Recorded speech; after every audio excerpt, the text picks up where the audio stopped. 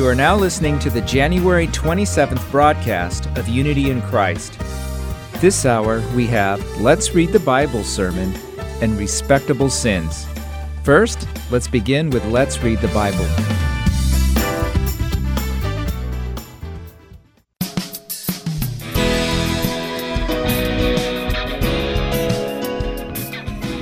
Hello, Heart and Soul Gospel Ministries listeners.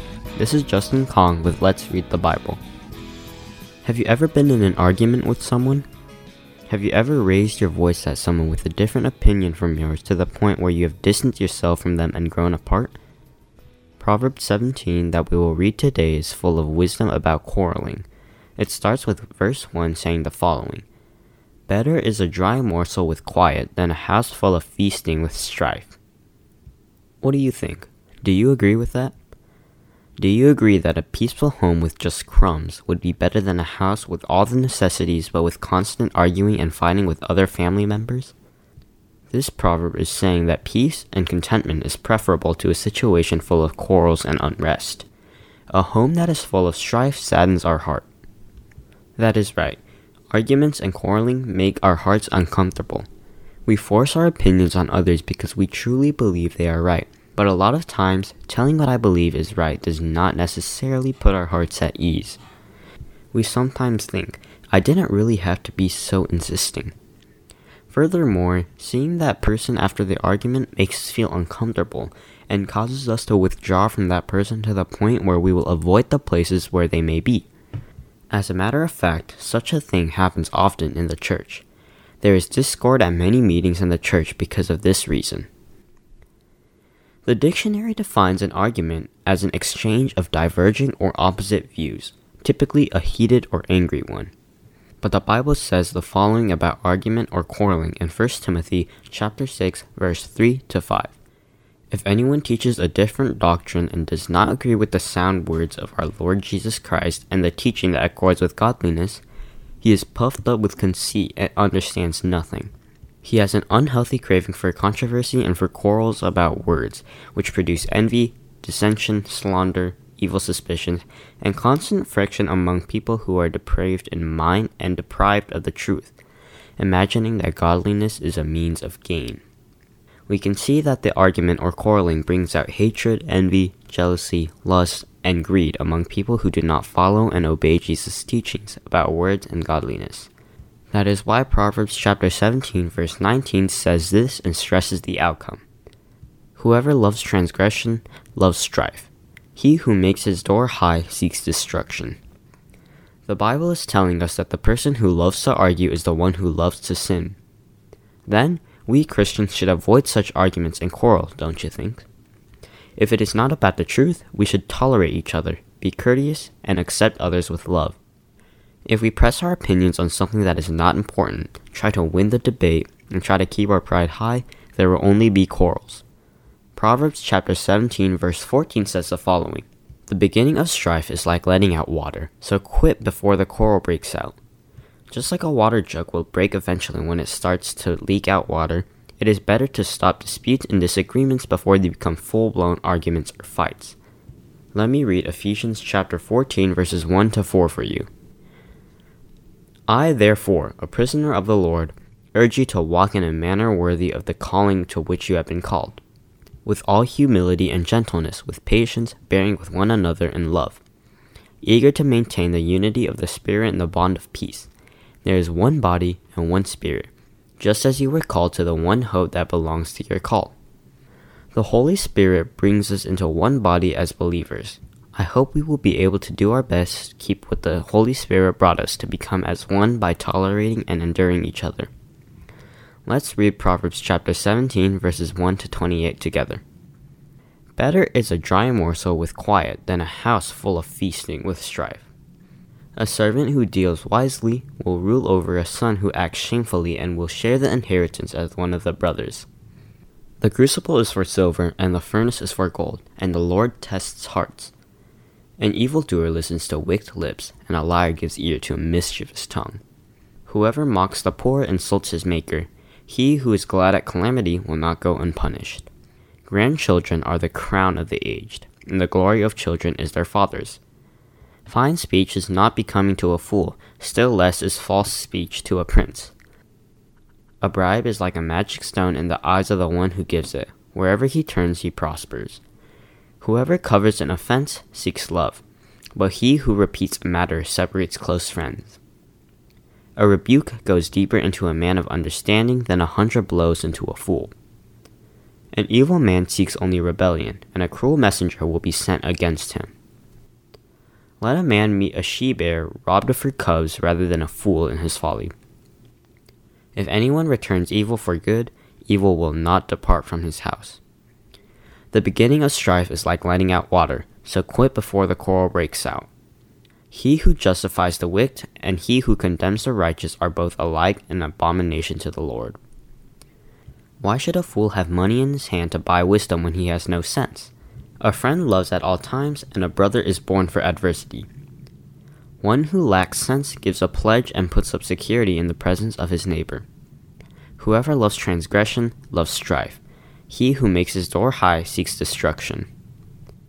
A man of crooked heart does not discover good, and one with a dishonest tongue falls into calamity. He who sires a fool gets himself sorrow, and the father of a fool has no joy. A joyful heart is a good medicine, but a crushed spirit dries up the bones. The wicked accepts a bribe in secret to pervert the ways of justice. The discerning sets in his face towards wisdom, but the eyes of a fool are on the ends of the earth. A foolish son is a grief to his father and bitterness to her who bore him. To impose a fine on a righteous man is not good, nor to strike the noble for their uprightness. Whoever restrains his words has knowledge, and he who has a cool spirit is a man of understanding. Even a fool who keeps silent is considered wise. When he closes his lips, he is deemed intelligent.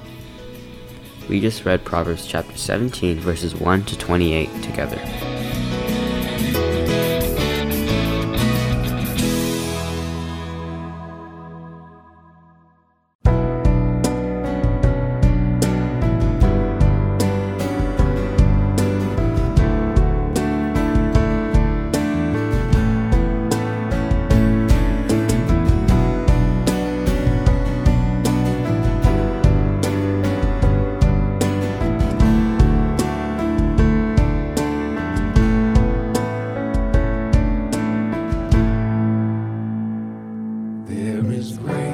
For the daily war with sin, for the battles that rage within my heart.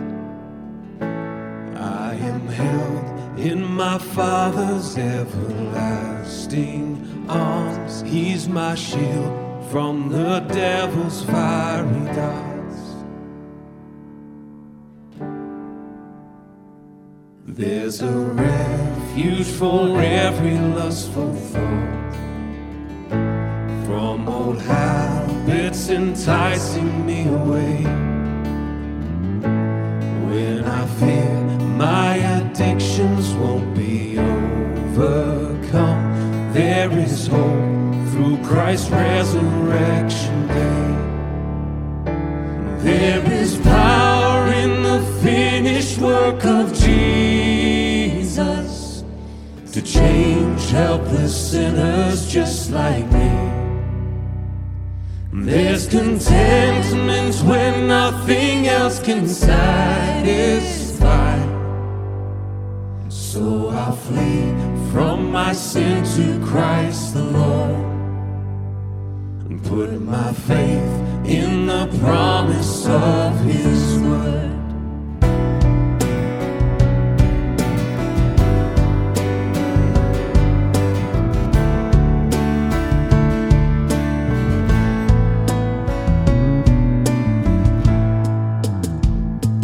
God calls all of His children to obey. Live a life of submission to His word. May I learn what it means to seek His kingdom first. Die to self, give my all to serve the Lord. There is power in the finished work of Jesus to change helpless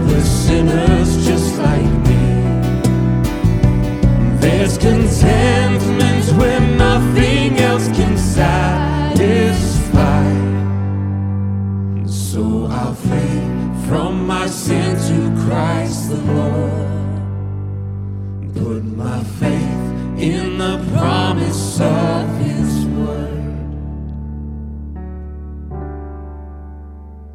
There's forgiveness for every time I fail, as I turn in repentance from my sin. God provides all the help I need to persevere. Praise His name that my life is found in. Oh, praise His name. Praise His name that my life is found in Him. There is power in the finished work of Jesus to change helpless sinners just like me. There's contentment when nothing else can satisfy. So I'll flee from my sin to Christ the Lord and put my faith in the promise of His word.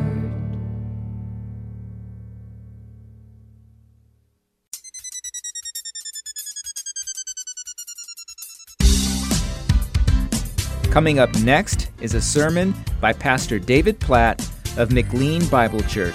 Today's topic is Reflections on Waiting. I hope you have a blessed time with Pastor David.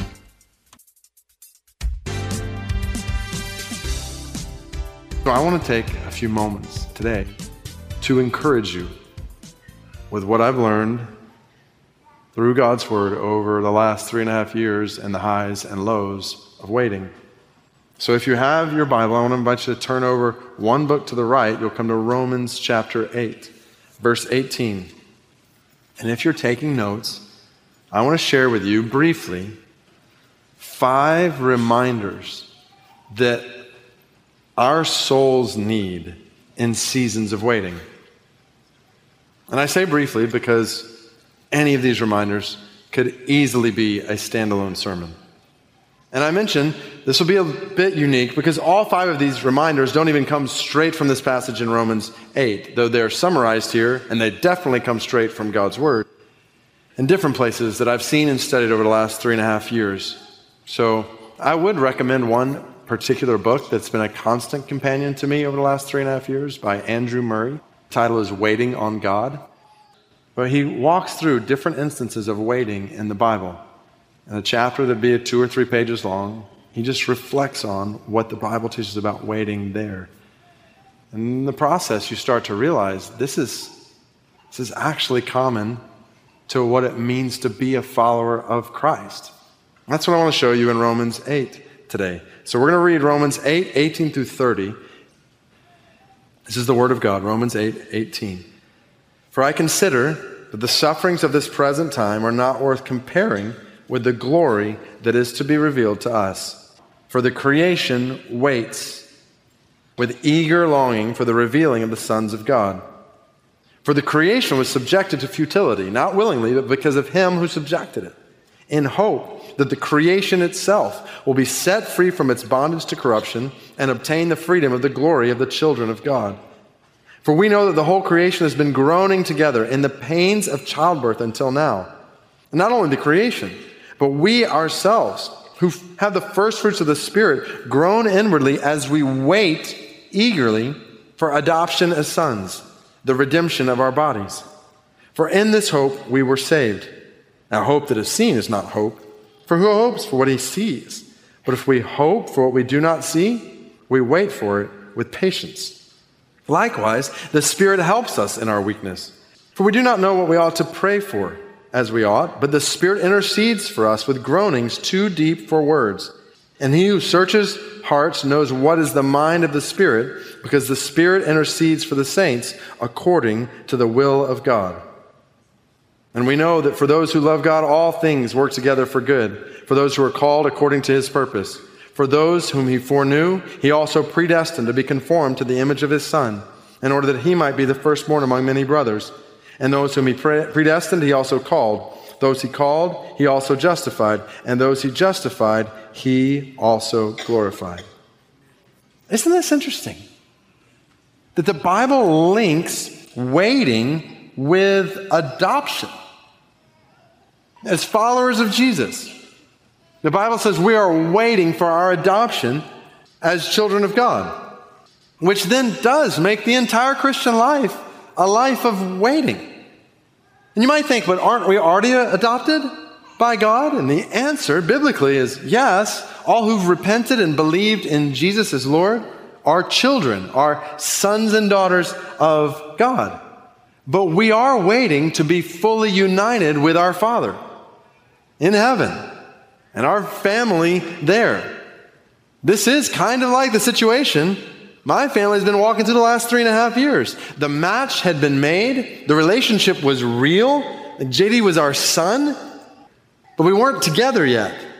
And now we're together. His adoption is complete. And this is what we're waiting for as followers of Jesus. We have a real relationship with God as our Father, but we're waiting to be with Him, which means we're longing and groaning and hoping, to use language from Romans 8, for the day when our adoption is complete and we're home.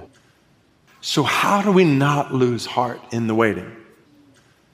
Now, how do you hold fast to faith when the waiting goes on and on and on? And here are 5 reminders I want to encourage you with today that God has reminded me of over the last 3 years and specifically the last few weeks. So, number 1, in waiting, remember that God is sovereign over everyone and everything. Remember that God is sovereign. That word means He has all authority over everyone and everything. In other words, He is in control. Amen. Which means things are never out of control. Even hard things. Did you notice Romans chapter 8, verse 20, that the creation, the whole creation, was subjected to futility? That's passive voice, was subjected. Which begs the question, well, who subjected the creation to futility? And we might think, Satan, the devil? Well, no, look at the rest of verse 20. Because of Him who subjected it, in hope that the creation itself will be set free from its bondage to corruption and obtain the freedom of the glory of the children of God. Satan does not subject anything in hope that there's going to be glory for the children of God. This whole picture points us to God as sovereign over all creation. And then the rest of this passage makes that clear and personal to us when you get to verse 28, as we read how God is working all things together for the good of those who love Him and are called according to His purpose. Do you know what the Greek word for all things means there? It means all things. Everything, without exception. Which means even the hard things, even the worst things, God will work together for good. How's that possible? Because God is sovereign over all things. And God has a purpose in all things, which is so important. How God is working all things together to conform us into His image and ultimately to bring us to glory. This is so important because when we walk through seasons of waiting, the picture we see is not always the bigger picture. We sang a song here at Tyson's this morning, Never Lost, about how God has never lost a battle. He never will. And I remember one day, a few years ago, singing that song as I was driving in the car. I was actually shouting it. I was alone in the car. I was just going for it. As there were some things happening that we thought maybe we were going to get to go to get JD. And then it didn't happen. And I remember looking back at that moment many times over the next few years thinking, did you lose, God? And the problem was, I was only seeing part of the picture, when God sees it all. And sometimes God gives us a glimpse of the bigger picture. Let me show you a picture from when we were overseas these last few weeks. It's not that great a scene. We're just walking down a hotel hallway. But I snapped a quick picture because I was so struck by this scene. When you look at the left side of this picture, you see our daughter, Mara, who came home from China 12 years ago, after God had used long years of waiting for children to open our hearts to adoption. She's holding the hand of a little girl named Mercy, who, without going into the whole story, would not even be in our family if the adoption of JD had not been postponed. And Mercy is holding the hand of her new older brother. This is a story that only the sovereign God can write. And I'm not saying every story in this world ends this way or that way, or with a tidy bow on it. I'm not even saying this bow is that tidy. But I am saying what the Bible is saying. God is sovereign over everyone and everything, which means you can always trust He is working all things together for His purpose, and His purpose is your good. Not even just your good. His purpose is ultimately your glory with Him. In other words, it's true, and in the end it will be clear, and we will sing and we will shout, God does not lose. In the end, all who trust in God will experience His victory. Which actually leads to the second reminder. I really need to pick up the pace here. So remember, don't forget, never forget in the waiting that God is sovereign over everyone and everything. Number two, remember that God loves you more than you know or can fathom. He is your Father who has adopted you. Do you see that word predestined in Romans 8, 29 and 30? There's a lot we could talk about there. Ephesians chapter 1, the language there is God chose us in Him before the foundation of the world. In love, He predestined us to adoption as His children. So just let this soak in. Amidst your waiting, amidst the weakness you feel, amidst the challenges you face, and especially on the days and the moments when it all feels dark, you're tempted to lose heart, to lack faith, to give up because the longing or the hurt or the pain or the sorrow is so heavy. Remember in those moments that before the sun was even formed, before mountains were put on the land and oceans poured forth between them, before a star was ever even set in the sky, God Almighty on high set His sights on your soul. He loves you and has loved you since before the foundation of the world. He loves you more than you know. He decided to adopt you before a star was in the sky. I was reading Psalm 56, verse 8 and 9 a couple weeks ago from this low point in David's life when he writes, "You have kept count of my tossings, put my tears in your bottle. Are they not in your book? Then my enemies will turn back in the day when I call. This I know, that God is for me." Do you see this? When you can't sleep at night, He sees you. When the tears are flowing, He holds them. He loves you so much. And remember this. God is for you. In the waiting, don't doubt the weight of God's love for you. And not just you. Reminder number 3. Remember that God loves others more than you do. So I have needed this reminder when I've prayed daily for my son and wondered, God, why is the door not opening for us to go to Him? And I have needed to remember that God loves JD more than I do. And God has over and over again reminded me who He is. Psalm 68, verse 5, Father of the fatherless and protector of widows. That's who God is in His holy habitation. And this is an important reminder overall, isn't it? Because oftentimes our waiting does involve others' lives. We're waiting with others. We're waiting for others, on behalf of others. We're longing for the good of others. And we can start to question not just God's love for us, but God's love for them. And it's good to remember that God loves others more than you do. That God is love. It's His very nature. He defines love. And remembering that leads to the fourth, and I would say most important reminder. Remember in your waiting that God is the goal. That God is the goal. I've needed to be reminded over and over again over the last 3.5 years that adoption is not the goal. Because if Heather and I thought, if only we could bring JD home, then we would be happy, or then everything would be all right, then we would be missing the point.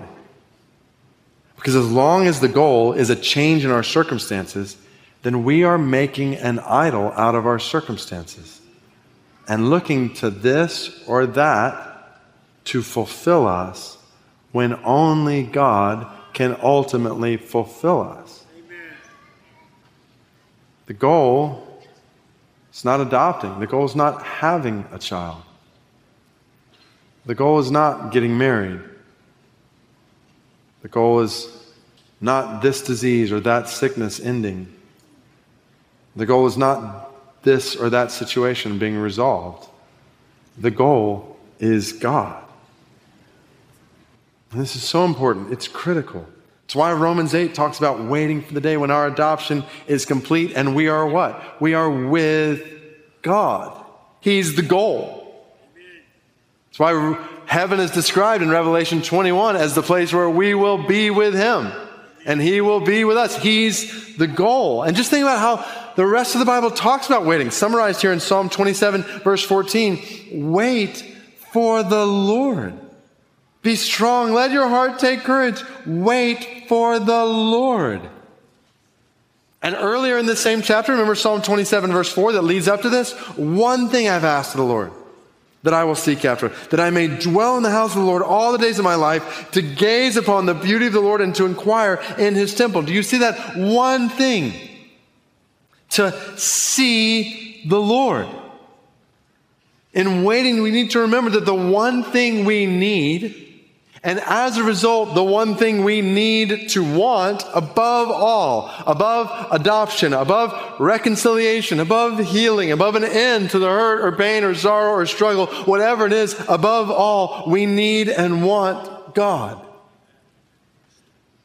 So here's some practical encouragement in times of waiting that flow from this reminder. So if God is the goal, then let waiting lead you to deeper intimacy with God. Listen to Psalm 62. For God alone, my soul waits in silence. Why for Him alone? Because from Him comes my salvation. He alone is my rock and my salvation, my fortress. I shall not be greatly shaken. Oh, see this. When God is the goal, when God is your rock, then you cannot be shaken. Amen. When circumstances changing is the goal, you will be shaken. When God is the goal, you will not be shaken. So let waiting lead you to deeper intimacy with God. Let waiting lead you to deeper, greater dependence on God. And we feel weakness in our waiting, right? We want to change things, but we can't. We feel our limits. We are weak. And what does Romans 8:26 say? The Spirit helps us in our weakness. And listen to Isaiah 40, one of my favorite passages over the last few years. Have you not known? Have you not heard? The Lord is the everlasting God, the creator of the ends of the earth. He does not grow faint or grow weary. His understanding is unsearchable. He gives power to the faint. To him who has no might, He increases strength. Even youths shall faint and be weary, and young men shall fall exhausted. But they who what? Wait for the Lord shall renew their strength. They shall mount up with wings like eagles. They shall run and not be weary. They shall walk and not faint. What language? Do you see this? The key to going from weariness to soaring like an eagle is to wait for the Lord. And I remember meditating on this passage at one point over recent years and doing a deep dive into that word wait in Isaiah 40 verse 31. And one resource I came across said this word wait can be translated, I'm just going to write it out, can be translated to rest trustfully. And I have held on to that phrase. Let waiting lead you to rest. You can't control, you can't make this or that happen. Rest trustfully in God. And in the process, find strength in your weariness. Waiting leads us to greater dependence on God. A couple of other practical encouragements. If God is the goal, then let waiting lead you to grow in holiness before God. There are so many temptations to sin in waiting. To think, act, speak from a place that's not from faith in the process of waiting. So listen to Psalm 37, verse 7. Be still before the Lord. Wait patiently for him. Fret not yourself over the one who prospers in his way, over the man who carries out evil devices. Refrain from anger. Forsake wrath. Fret not yourself. It tends only to evil.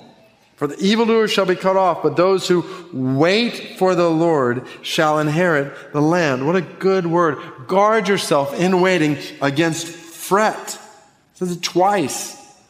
Against worry in the waiting. And refrain from anger. Forsake wrath. It only tends to evil. Be on guard against sin in the waiting. The adversary would love to use your time in waiting to pull you away from God. Let waiting lead you to grow in holiness before God. And in the process, so one more word of encouragement. With God as your goal, let waiting lead you to give more glory to God. This is Psalm 25. To you, O Lord, I lift up my soul. O my God, in you I trust. Let me not be put to shame. Let not my enemies exult over me. Indeed, none who wait for you shall be put to shame. They shall be ashamed who are wantonly treacherous.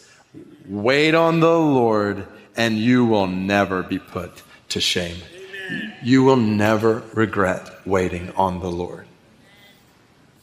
All these things, remember, God is the goal. Which leads to the last reminder then. Remember that the God who is the goal, he is at work.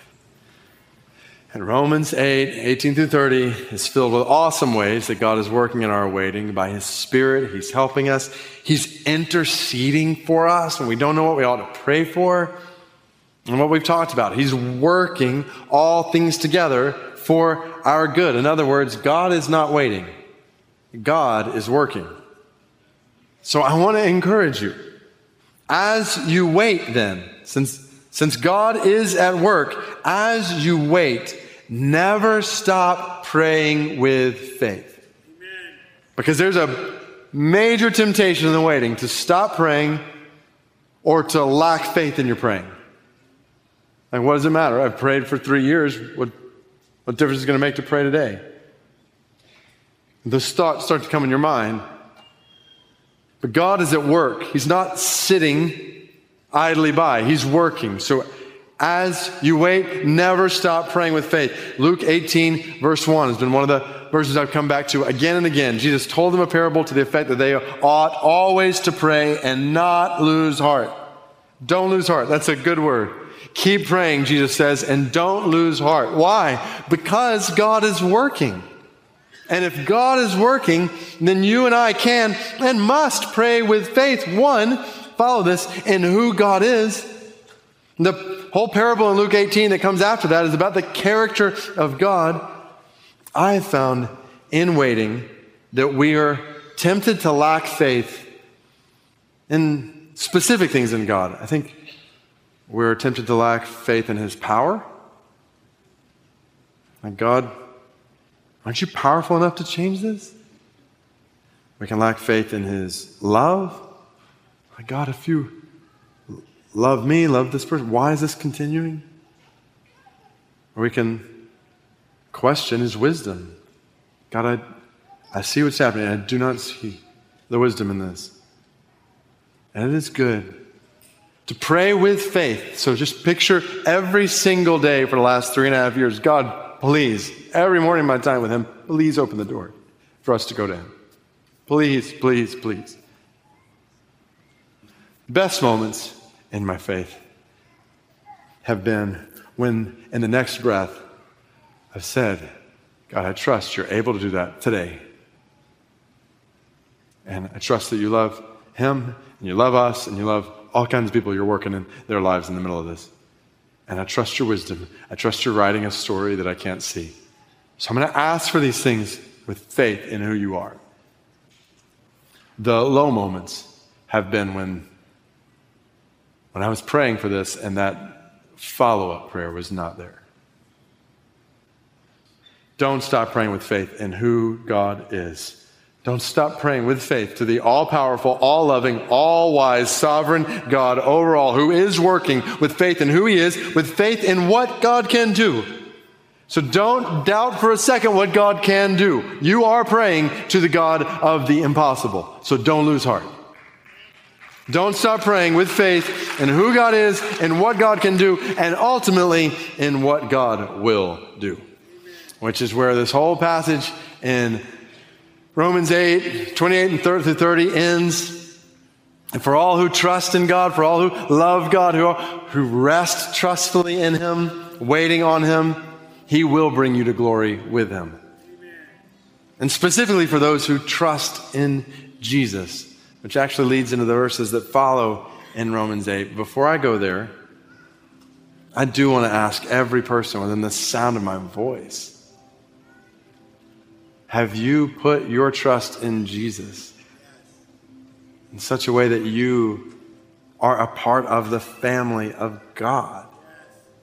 So here's the big picture, like bigger than any of the stories I've told here. The big picture is that we live in a world of waiting because we live in a world of sin and corruption and sorrow and sadness that flows from that. Just like Romans 8 talks about in creation, where so many things are not as they should be, and where suffering and hurt and pain and unfulfilled longings are a reality for all of us.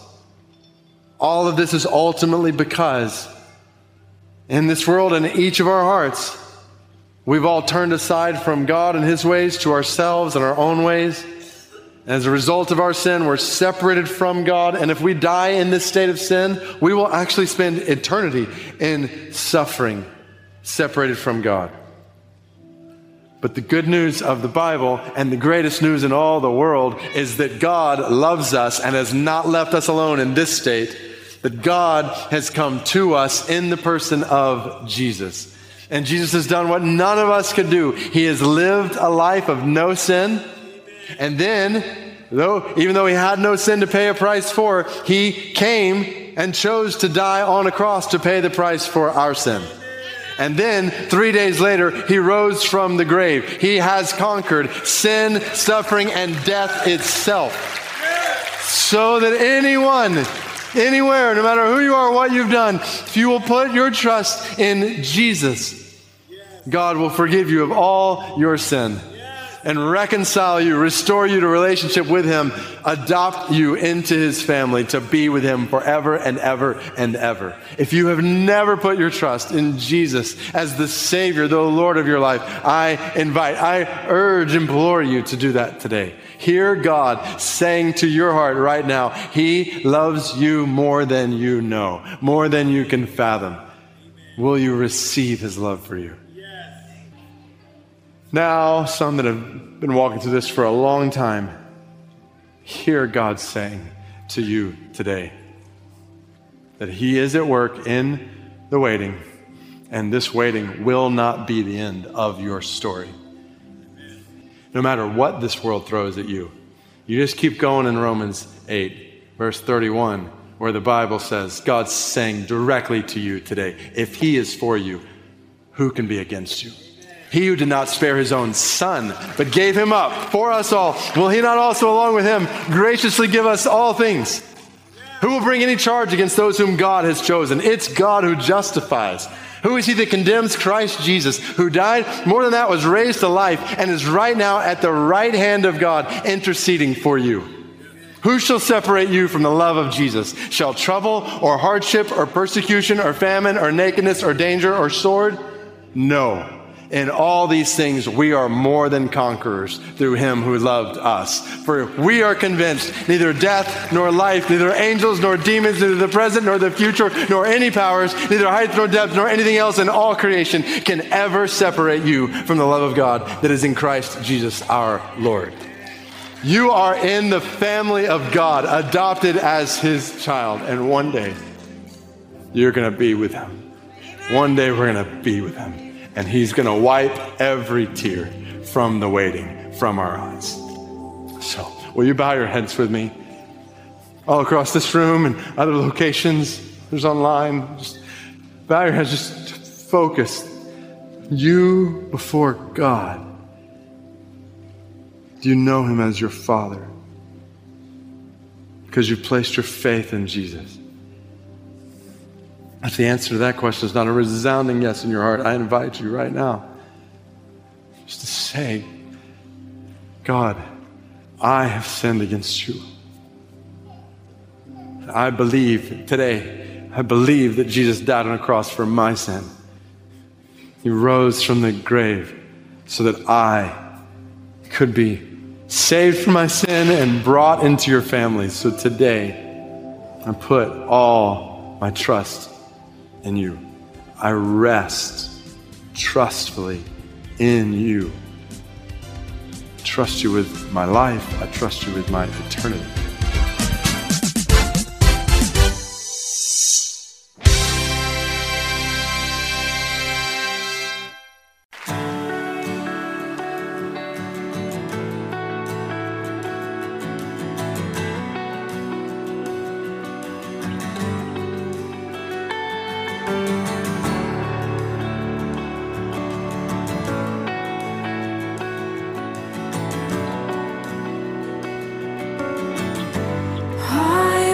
The throne of glory, nothing in my hands I bring, but the promise of acceptance from a good and gracious King.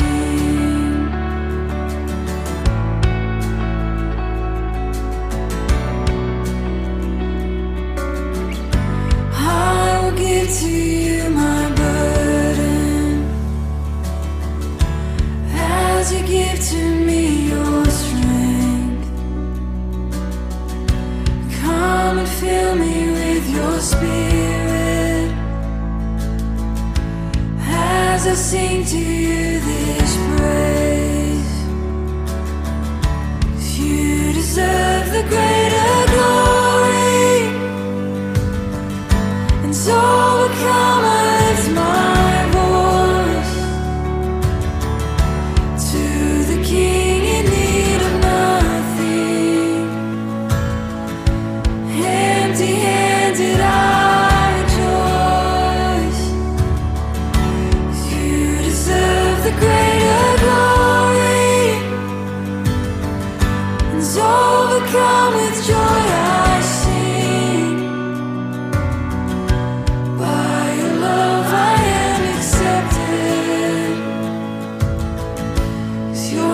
Good and gracious King.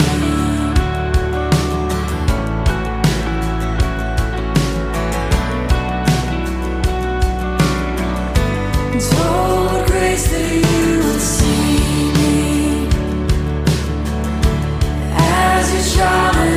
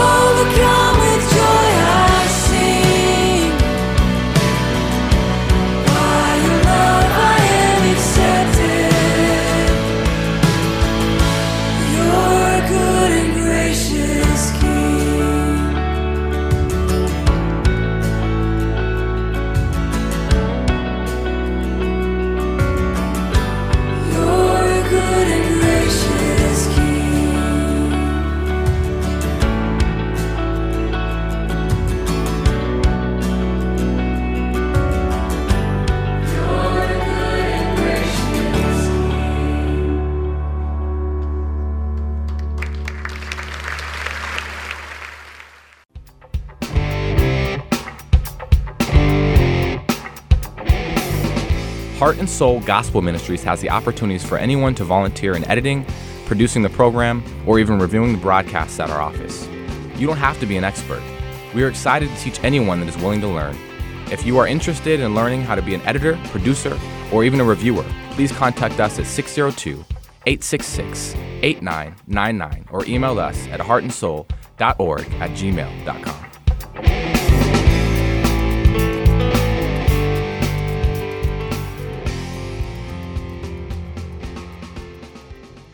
The following program is called Respectable Sins.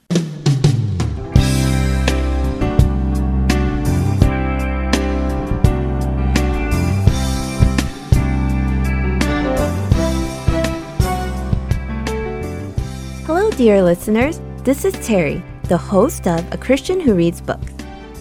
We are currently discussing the book Respectable Sins by Jerry Bridges. In our third and today's session, I like to discuss the sin of worrying and being anxious.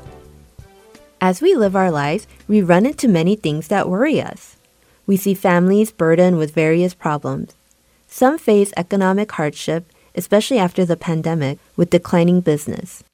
Others struggle because they have family members that use illicit drugs. Some have marital problems and are considering divorce from a cheating spouse. There are others that suffer from illness. Whether big or small, when we are sick, we become vulnerable. Not only the pain caused by the illness, but also the fear of what might happen could be overwhelming. Even the healthy individuals can worry about the possibility of becoming sick. Some people may be obsessed with thoughts like, what food is good for my body? What supplements must I take? And what health checkup should I consider? They become preoccupied with the minute details that might affect their health. What about you? What things worry you? What situations make you anxious and fearful? How do you react when things don't go as planned or when the future looks bleak? As Christians, how should we respond to these situations? In actuality, people who don't believe in God face similar worries and anxieties. They too deal with problems that make them anxious and feel hopeless. Without knowing God, some of them might seek help from a fortune teller. Some might engage in some sort of pagan rituals. Of course, as Christians, we don't resort to such ungodly practices. However, if we claim to believe in God, but still worry about things and feel anxious, are we not essentially being the same as non-believers? What do you think is the opposite of saying, I trust in God? Maybe not believing in God? Other terms that might come to mind are distrust or atheism. However, the author of this book, Jerry Bridges, states that the opposite of trusting God is worrying and being anxious. These two mental states, he argues, are sinful. He offers two explanations. First, worrying implies a lack of trust in God. For further illustrations, let us turn to Matthew chapter 6, verses 25 to 32. Therefore I tell you, do not worry about your life, what you will eat or drink, or about your body, what you will wear. Is not life more than food, and the body more than clothes? Look at the birds of the air. They do not sow or reap or stow away in barns, and yet your heavenly Father feeds them. Are you not much more valuable than they? Can any of you, by worrying, add a single hour to your life? And why do you worry about clothes? See how the flowers of the fields grow? They do not labor or spin. Yet I tell you that not even Solomon in all his splendor was dressed like one of these. If that is how God clothes the grass of the field, which is here today and tomorrow is thrown into the fire, will he not much more clothe you, you of little faith? So do not worry, saying, what shall we eat, or what shall we drink, or what shall we wear? For the pagans run after all these things, and your heavenly Father knows that you need them. How could we lay down all our worries and anxieties before God, no matter what the situation? We could do that because God knows all our needs. He takes care of us because He knows everything. Therefore, when we worry, we are in essence saying we don't believe in Jesus' promise. We are in a state of doubt that God, who cares for the birds in the sky and the flowers in the field, would not care for us, the beings that He created in His own image. Such doubt leads us to worries and anxieties. Second, worrying is a sin that it denies God's providence over our lives. Jerry Bridges defines God's providence as God's continual involvement with all created things and guiding them to the intended end. God created the entire universe and has governed it according to his good and pleasing will. Everything in the universe, including humanity, falls under his providence. Psalm 139 verse 16 states, "Your eyes saw my unformed body. All the days ordained for me were written in your book before one of them came to be." In modern times, this verse might read, "You saw me even before I was born, and every single day of my life have been planned according to your good purpose." In other words, God not only knew us before we were born, but also foresaw all our subsequent needs. He had already recorded every single day of our lives in his book. God knows everything that has happened to us until today, every situation, every event, even the things that made us afraid and concerned. All these things have been part of his plan. Regardless of the situation, whether it makes us anxious or concerned, it is still a part of God's sovereign plan. Denying this providence and worrying about it is a sin because it fails to acknowledge God's rightful rule over our lives. We are finite beings. We don't know everything. We don't understand why certain situations are happening to us, why God hasn't intervened, or why he allows certain things to occur. In other words, we need to accept we cannot comprehend the vast and infinite wisdom of God, who created the universe and rules over it. In order not to commit the sin of being anxious and worrying, we need to first admit that we can't understand everything. However, one thing we do know is that God is good. No matter what happens to us, it is undoubtedly part of God's good and purposeful plan. Therefore, the problem I am facing right now isn't God's plan.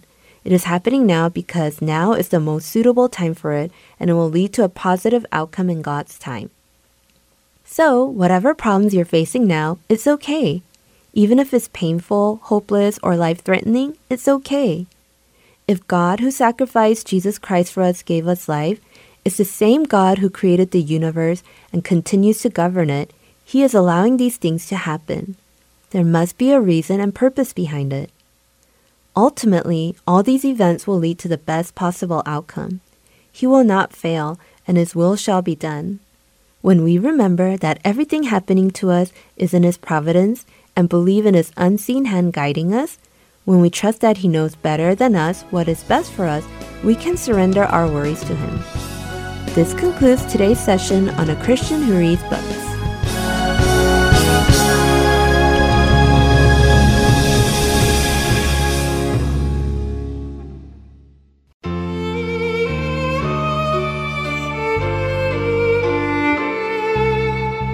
Dying with Jesus, by death reckoned mine. Living with Jesus, a new life divine. Looking to Jesus till glory does shine. Moment by moment, O Lord, I am thine.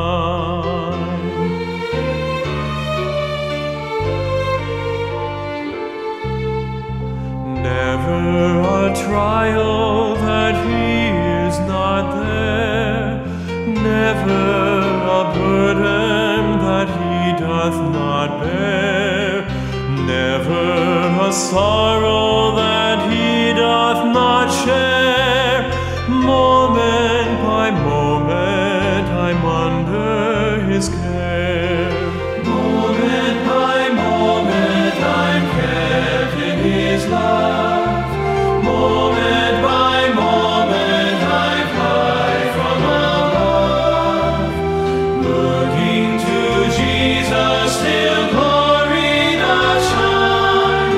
Moment by moment, O Lord, I am thine. Never a weakness that he doth not feel. Never a sickness that he cannot heal. Moment by moment, in war, in weal, Jesus my Savior abides with me still. Moment by moment I'm kept in his love.